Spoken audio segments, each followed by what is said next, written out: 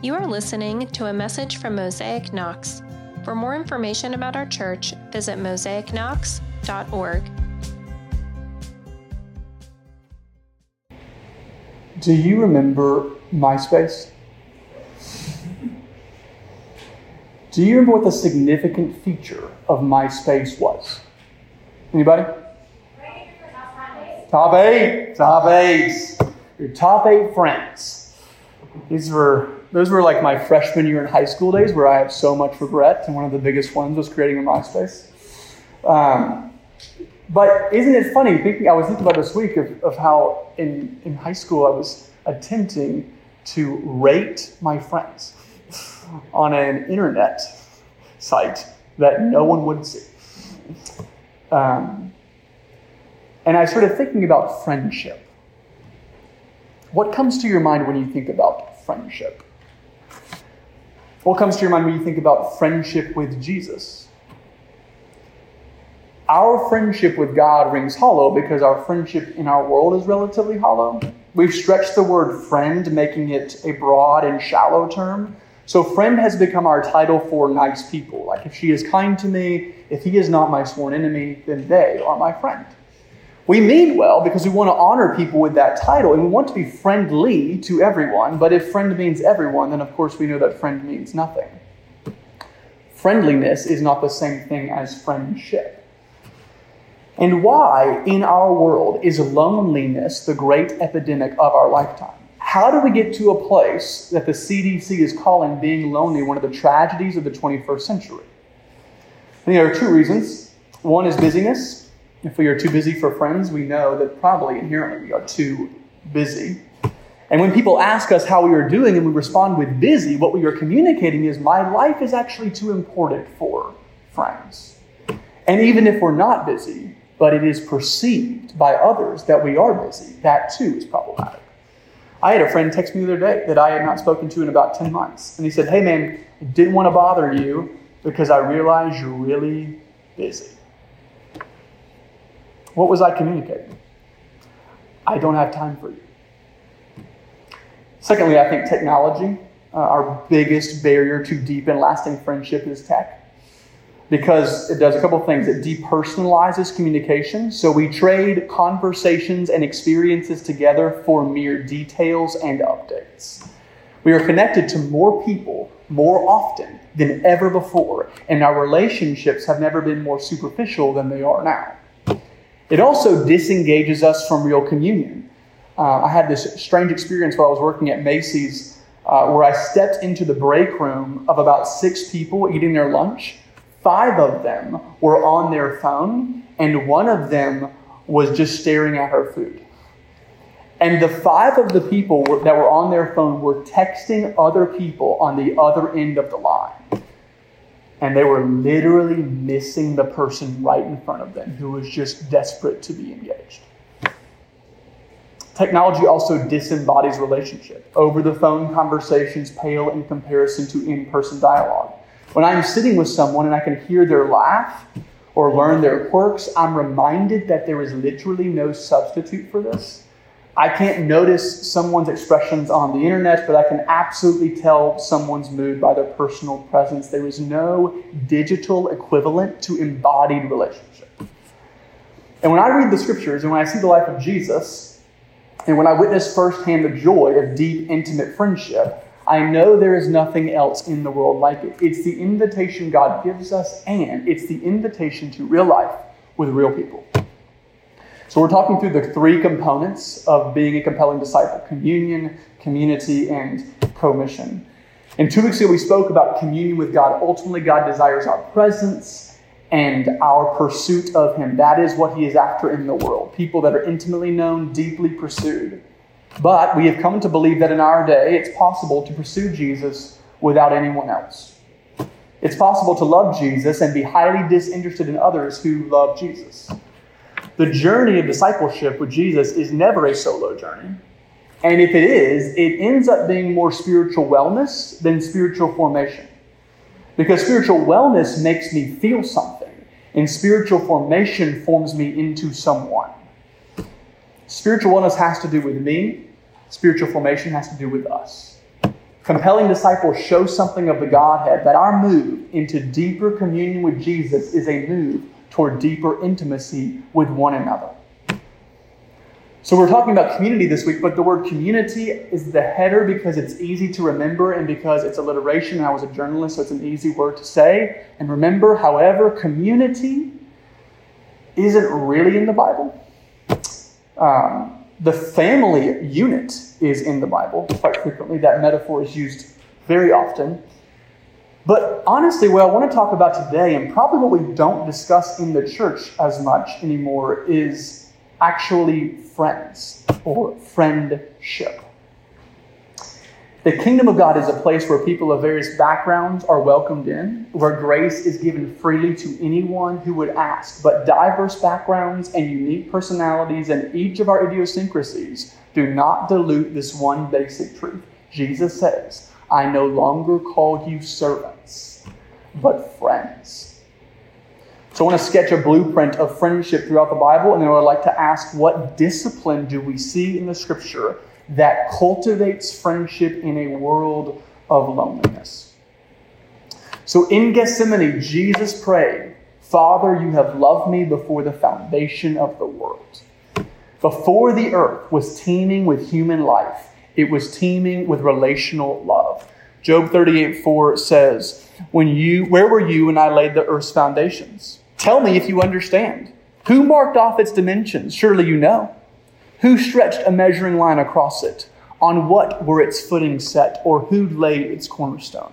While the morning stars sang together and all the angels shouted for joy. The pulsating sound emanating from the universe before the universe was created was not silence, it was joy. It was celebration. It was enthusiasm. The chorus after every verse, it is good, it is good, it is good. Stars singing, angels shouting, mountains clapping. The story of creation is not a bored clockmaker tinkering with his toys. It's more akin to a theater teacher celebrating on the first night of the play when she sees the choreography and the blocking and the music come together for the weekend production. It's joy. And the centerpiece of that joy is found in the ultimate reality of the world. Father, Son, and Holy Spirit are the deepest friendship to have ever been known. And out of love and out of joy, God creates. And when he fashioned the world, it was not because he needed to fill some relational void. He created out of love and because of love. And in the midst of his creation, he saw one thing that was not good. It was the record scratch in the song. While he created just Adam, there still existed a world void of relational love. Isn't it unique that before Satan crept into the world, before evil walked the ground, before there was even sin, there was a problem. Solitude. God is love because God is triune. There was never a time when love was not, because there was never a time when the Trinity was not. And to be made in God's image means that we, at the creaturely level, are intended for love. God made us both to enjoy him, but also to reflect him. And the beauty of the creation of Adam is that he reflects God's image. But the irony of the creation of Adam is that he cannot reflect God's beauty alone. Not because it's difficult without a helper, but because it's impossible without another. And yes, the scriptures tell the story of Adam and Eve as a marriage, and it is that. And what is marriage other than the deepest possible friendship? Friendship is not a luxury in our world, it is a necessity. And we see that on the very first page of the Bible. And then sin enters and wreaks havoc on our relationships. At its surface level, sin is rebellion against God's good and loving authority, but at its root, it is the rejection of his friendship. Under the action of sin lies a failure to trust the heart of Jesus for you. Jesus does not have good intentions for me, thus he cannot be trusted, and it doesn't matter what I do. So here's two helpful, I think, working definitions of sin. Sin, an attempt to meet my deep needs by my own resources. Sin, fulfilling my legitimate desires in illegitimate ways. What you need and what you want is unbelievably legitimate. God has no need, we have need. It's not your needs that are the issues. It's how we meet them that incurs separation. And there are three implications of sin that we see in Genesis as it relates to friendship. Sin separates us. In the garden, there was intimacy until there was breakdown. And the first thing they do is hide from God, but they also hide from one another. They put leaves over their bodies, and they are confronted with the same story we inherited, which is a story of shame. Naked and unashamed has become covered and shamed. And what was once a place of emotional safety and complete security becomes a world wrecked by insecurity and, in fact, feels very dangerous. Sin separates. Sin also cools affection. So instead of love for the creator and the creature, the affection cools. It's now a game of deferring responsibility. Eve blames the serpent, Adam blames Eve, and then blames God. And we have gone from a perfect world of side by side to an adversarial world of blame in minutes. Now each of us enter a world oriented away from true friendship. We have inherited the cooling affection from Adam. And then sin produces death. Obviously, Adam and Eve are expelled from the garden, and the consequences of trust that's broken is death. The payment for sin is death. It produced a spiritual death, which means we are now all born dead in sin, meaning that though we maintain as born into the world the image of God, it is marred, and we all share the same problem. We believe that we were born into the world to be God. Then it produced a physical death. There is no guarantee in life like death. No one is immune to it. And it also produces a relational death. The first recorded sin in the Scriptures after Adam and Eve are two brothers, one envious of the other, and out of spite murders him. And then has the audacity to say to God, "What? Am I my brother's keeper?" And ever since then, we have suffered through the strained relationships that sin inevitably produces. But sin does not have the last word. In redemption, whenever I think of friendship with Jesus, I am utterly confronted with Jesus' love for Judas. In John 13, it says this: "Now before the feast of the Passover, when Jesus knew that his hour had come to depart out of this world to the Father, having loved his own who were in the world, he loved them to the end.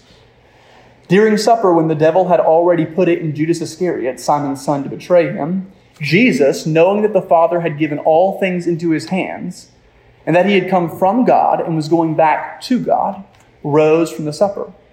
He laid aside his outer garments, and taking a towel, tied it around his waist. Then he poured water into a basin and began to wash the disciples' feet and to wipe them with a towel that was wrapped around him." Jesus knows that the person who has followed him, walked with him, and a person to whom at some level he entrusted himself to is about to bury him in the ground. And so as his final act, he does not call him out. He does not read him his rights. He does not undress him in front of the rest of the 11 disciples as an example of what not to do. He voluntarily bends down and performs the task of a slave. In the story, we call this redemption.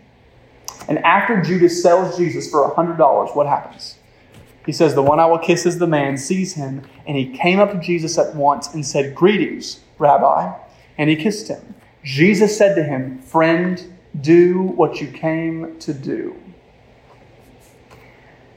He called him his friend at the lowest point of his earthly existence. In that moment, he could have said 1,000 things and done hundreds of things that would have been justified. Instead, he called the one who would betray him and wound him his friend. It is nearly impossible for me to conceive that. Some days I like to think of myself as Peter and John, part of the inner circle of Jesus' ministry that got the most intimate moments of his life. But honestly, most days I'm probably a lot more like Judas, doubtful that God can be anywhere nearly as good as Jesus suggests, and tempted at times to sell out for a quick buck. And here comes Jesus saying, "Friend." He is so patient. He is so kind because the underscore of his entire life is the steady symphony of suffering love. It's not overpowering. It's not manipulating. It's not controlling. And it's not even dictating. It is just enduring. Jesus lovingly endures us. And enduring suffering love is open to so much heartache. And yet there is no real alternative. In fact, C.S. Lewis paints the alternative this way. He says, love anything, and your heart will certainly be wrung and possibly broken. If you want to make sure of keeping it intact, you must give your heart to no one, not even to an animal. Wrap it carefully around with hobbies and little luxuries. Avoid all entanglements. Lock it up safe in the casket or coffin of your own selfishness. But in that casket, safe, dark, motionless, and airless, it will change. It will not be broken. It will be unbreakable, impenetrable, irredeemable. The only place outside of heaven where you can be perfectly safe from all the dangers and perturbations of love is hell.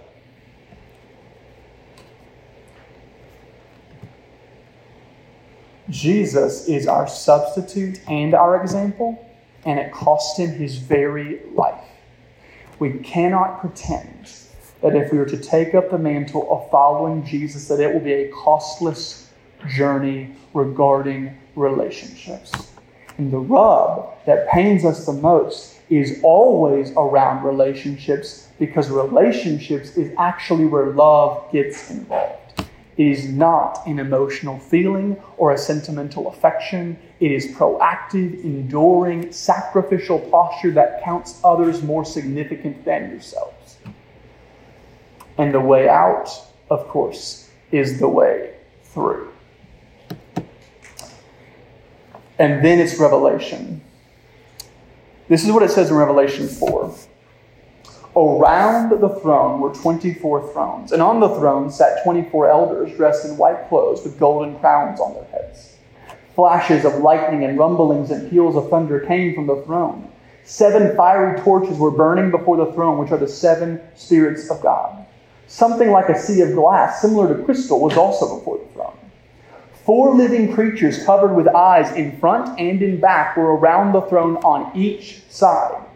The first living creature was like a lion, the second like an ox, the third had a face like a man, and the fourth was like a flying eagle. Each of the 4 living creatures had 6 wings that were covered with eyes around inside and inside. Day and night they never stopped saying, "Holy, holy, holy, the Lord God Almighty, who was, who is, and who is to come."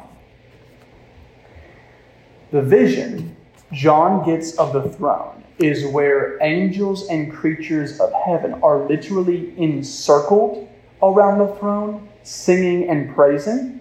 It's communal love centered around the Trinity. Now, I want you to remember the circle piece, because I'm going to come back to that in a moment.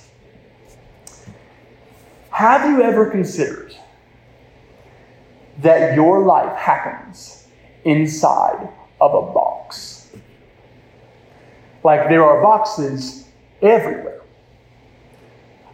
I had this realization the other day, so I just want you to humor me for a moment.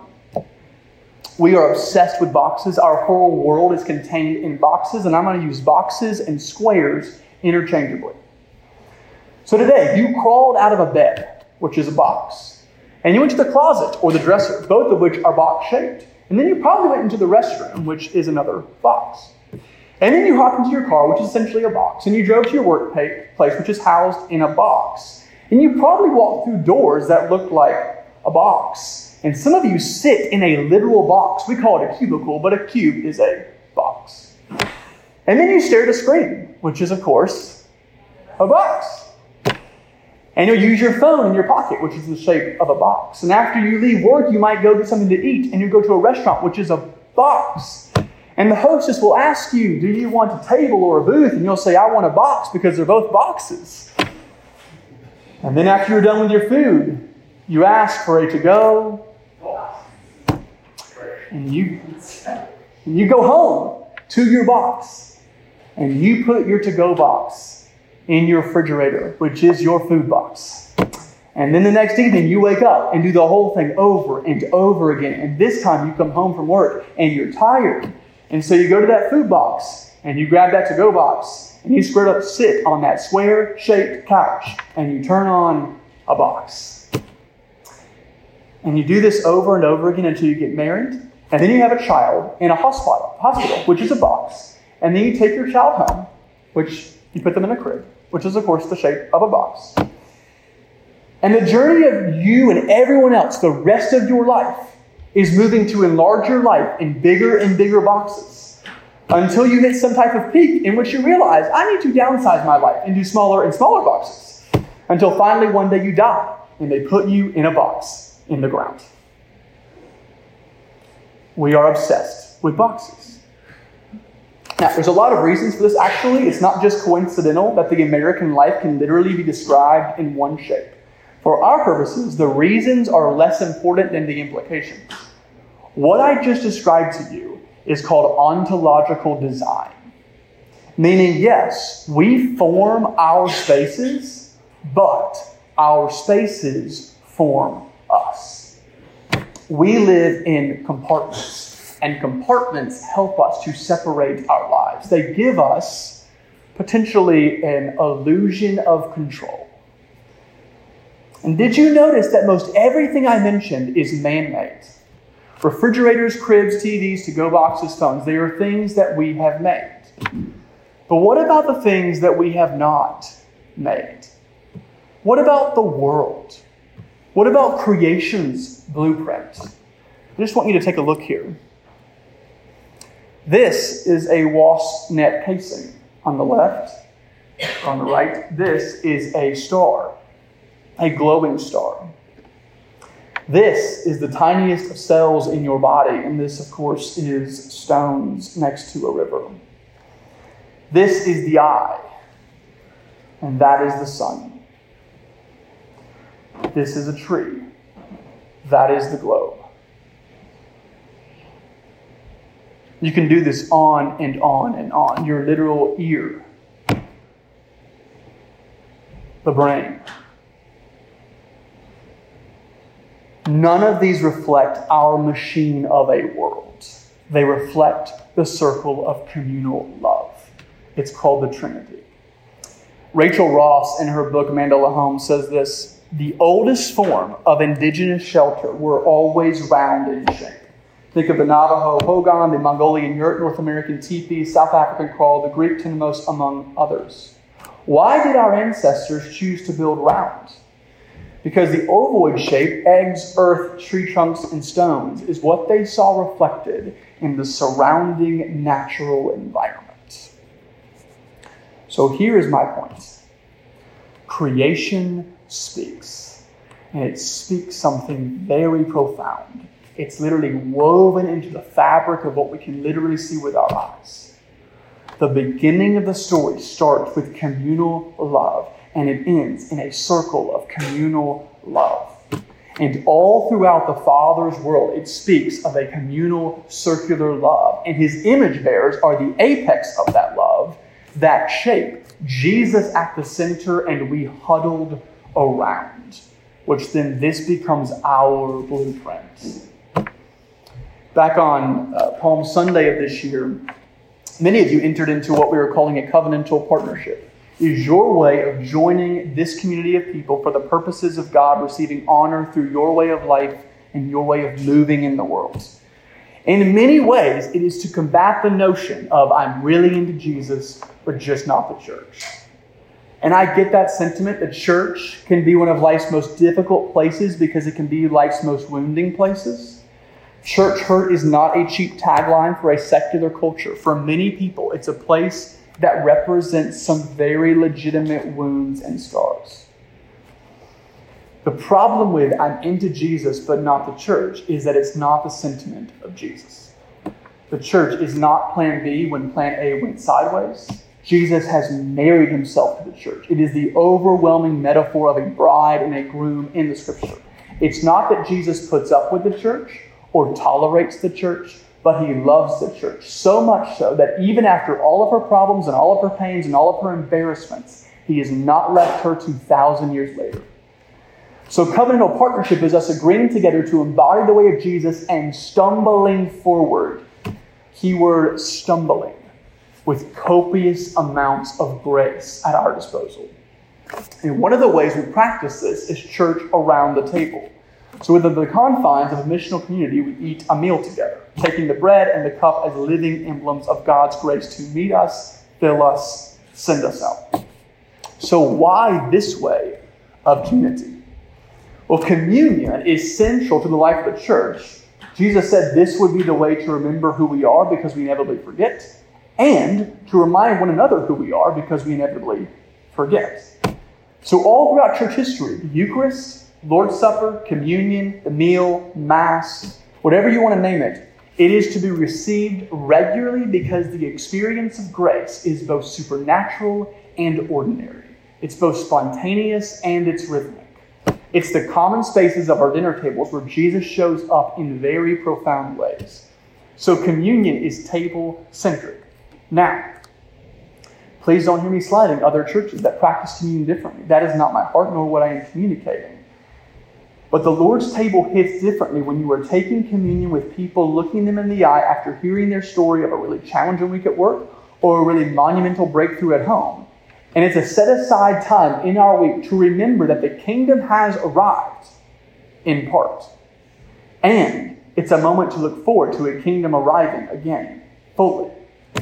The table is a circular endeavor because it's the place where our lives become integrated, not segmented.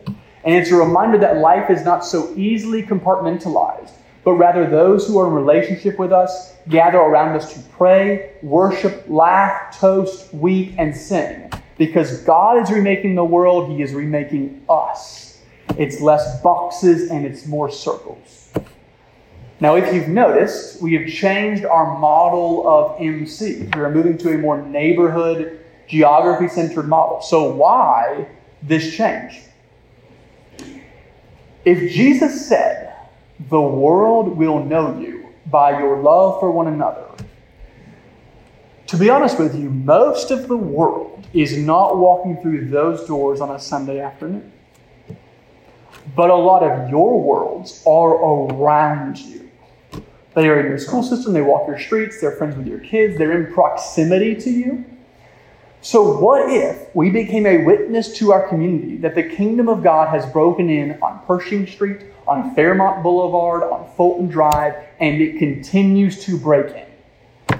What if we hosted more game nights, grabbed drinks with more neighbors, and in some ways communally, not individually, but communally engage those around us, so it doesn't feel like you, as an individual, are on an island by yourself, but rather you are part of a family that is loving your shared community. Maybe one of the greatest apologetics we can give this part of our city at this time in history is the discipline of celebration. For most of us, I don't believe that joy and celebration is our natural response. I believe cynicism is. And that actually makes sense. There's a book entitled Winner Takes All. And the following responses tell us why cynicism is winning out. I have 5 stats here. I'll just give you 2. American inventors create astonishing new ways to learn thanks to the power of the video and the internet. Many of them are free of charge. But the average 12th grader tests more poorly in reading today than in 1992. The tools for becoming an entrepreneur are more accessible than ever before for the student who wants to learn coding online or for the Uber driver. But the share of young people who own a business has fallen by 2/3 since the 1980s. What goes through your mind when you hear those stats? What's the point is what goes through my mind. What is the point in showing up if our world keeps increasing its efficiency and decreasing its effectiveness? Whatever we're doing is weirdly not working. We are just going backwards. And that's just in our world. But there's also cynics of the church, right? We're cynical of those with too much joy. We literally tell people, you need to calm down. I met someone years ago I was so taken aback by their sheer amount of joy in following Jesus as my early terrible days of pastoring. I literally said, I think you need to have a more realistic vision of the world. And she said, "No, I don't think so. I don't think so." And now, 5 years in, I thought, no, I actually think she has tasted something that I have not. She has tasted a levity that, quite frankly, I have not. Why am I cynical about someone else's joy? Am I jealous? Do I want people to be more melancholy? Do I want people to be more apathetic? How do I fight the cynic within me? I believe the discipline to engage cynicism is celebration. It is feasting. Modern science gives us so much about the brain's elasticity and how it regulates moods. Our behaviors change when our behaviors are repeated. So we know this is true for things like pornography in the negative way, but did you know this works in the areas of feasting? Neurobiologists have shown that while the majority of the brain's development stops during childhood, there is one location in the right orbital prefrontal cortex that has the ability to grow throughout your life. It is literally called the joy center.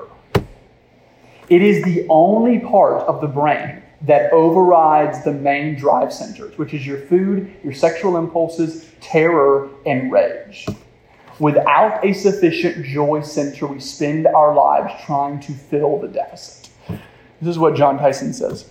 The practice of celebration strengthens this part of our brains. Unlike hedonism, which requires increasing amounts of pleasure for decreasing reward, celebration strengthens the joy center, which transforms our entire outlook. We need to be known for more than creedal adherence, service of the poor, and convictions about biblical ethics. We need to be known as those who know how to celebrate. Those with instincts of joy who seize the moment and mark redemption. Who order desserts, raise high glasses, create space for sharing the work of God, and root it all in His goodness. The more we practice the discipline of celebration, the more it will become our instinct. So instead of passing over moments of grace and redemption, we will mark them, and hope and love will seep into our cynical world. I think even our most cynical friends would be drawn to a faith like that. Celebration is God's default. If you can dare to believe it, God is in a good mood. In the new city, there will no longer be fasting, but there will be feasting. And there will no longer be confession, but there will still be laughter. And there will no longer be sorrow, but there will still be joy. As King Jesus entered the world, the words ring out, "I bring you good news of great joy." The response to grace and redemption is not apathy, it's celebration. We have a very poor theology of feasting. Eat, drink, and be merry, for yesterday we were dead. Eat, drink, and laugh, for a new city is coming. The reason a mother can endure the painful burst of childbearing is because of the joy of motherhood. The reason young couples endure through the first years of adjustment is because the value of insurance of a long life together. Parents hold steady through the teen years, knowing and praying their children will emerge at the other end human once again. Joy produces energy. In ancient Israel, every seventh day is a day of rest and celebration. Every seventh year is a year of rest and celebration. Every 50th year was a year of Jubilee, a time of ultimate rest and celebration where people who had come into bondservants were set free and given back the land that they previously gave up because of a debt that was owed. The word rested in Genesis 2 is the word Shabbat in Hebrew. It's where we get the word Sabbath, which essentially means to stop or to cease, but it can also be translated to celebrate. Wired into the 7-day week is a day marked off for delight. Here's why this is important for us. Instead of merely passing over moments of grace and mercy in our individual lives, what if we marked them? There is so much marking of grace and redemption in the Scriptures. And when we hear and see and experience what God is doing among us, our temptation is to say, "Wow, that's amazing," and move on. Instead of saying, "Wow, that's amazing, let's throw a party." The goodness of God has not left us. I'll be honest, I typically lead out of reverence more than I lead out of joy. And I don't necessarily like that about myself. But what I am learning is that reverence and joy are not rivals, but they are two arms of the same body. We need both. We need a holy silence, and we need a holy laughter. We need friends who weep with us, and we need friends who laugh with us. I would argue, in our world, it is probably easier to weep with someone than it is to rejoice with them. Because rejoicing with someone, particularly when something profound or monumental has happened in their life, if we are not careful, can actually cause us to grow bitter. Like, why is that not happening for me? I don't want to revel in their success. I want my success.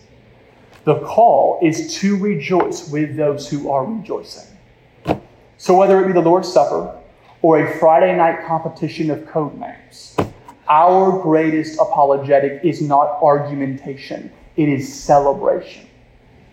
Why break out the nicest steaks and the finest wine? Because we know the story of the prodigal son. We have returned to the Father's house. He spread the table. We do likewise.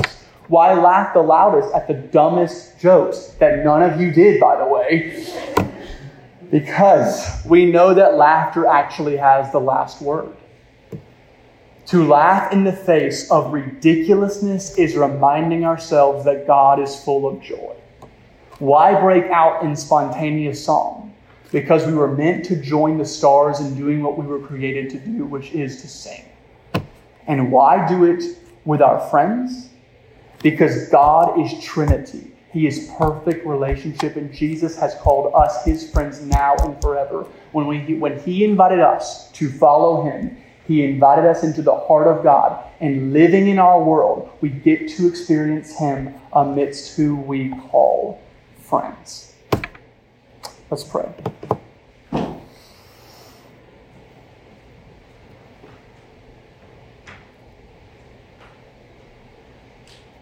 Spirit of the living God, would you give us a renewed vision for life in your kingdom, where we are not merely acquaintances, but we have a few people who are close to us, who we deeply call friends, who we break bread with, and we toast with, and we laugh with, and we pray with, and we confront, and we comfort, and we love, and are loved by, and are confronted by, and are comforted by. This is a vision of your kingdom.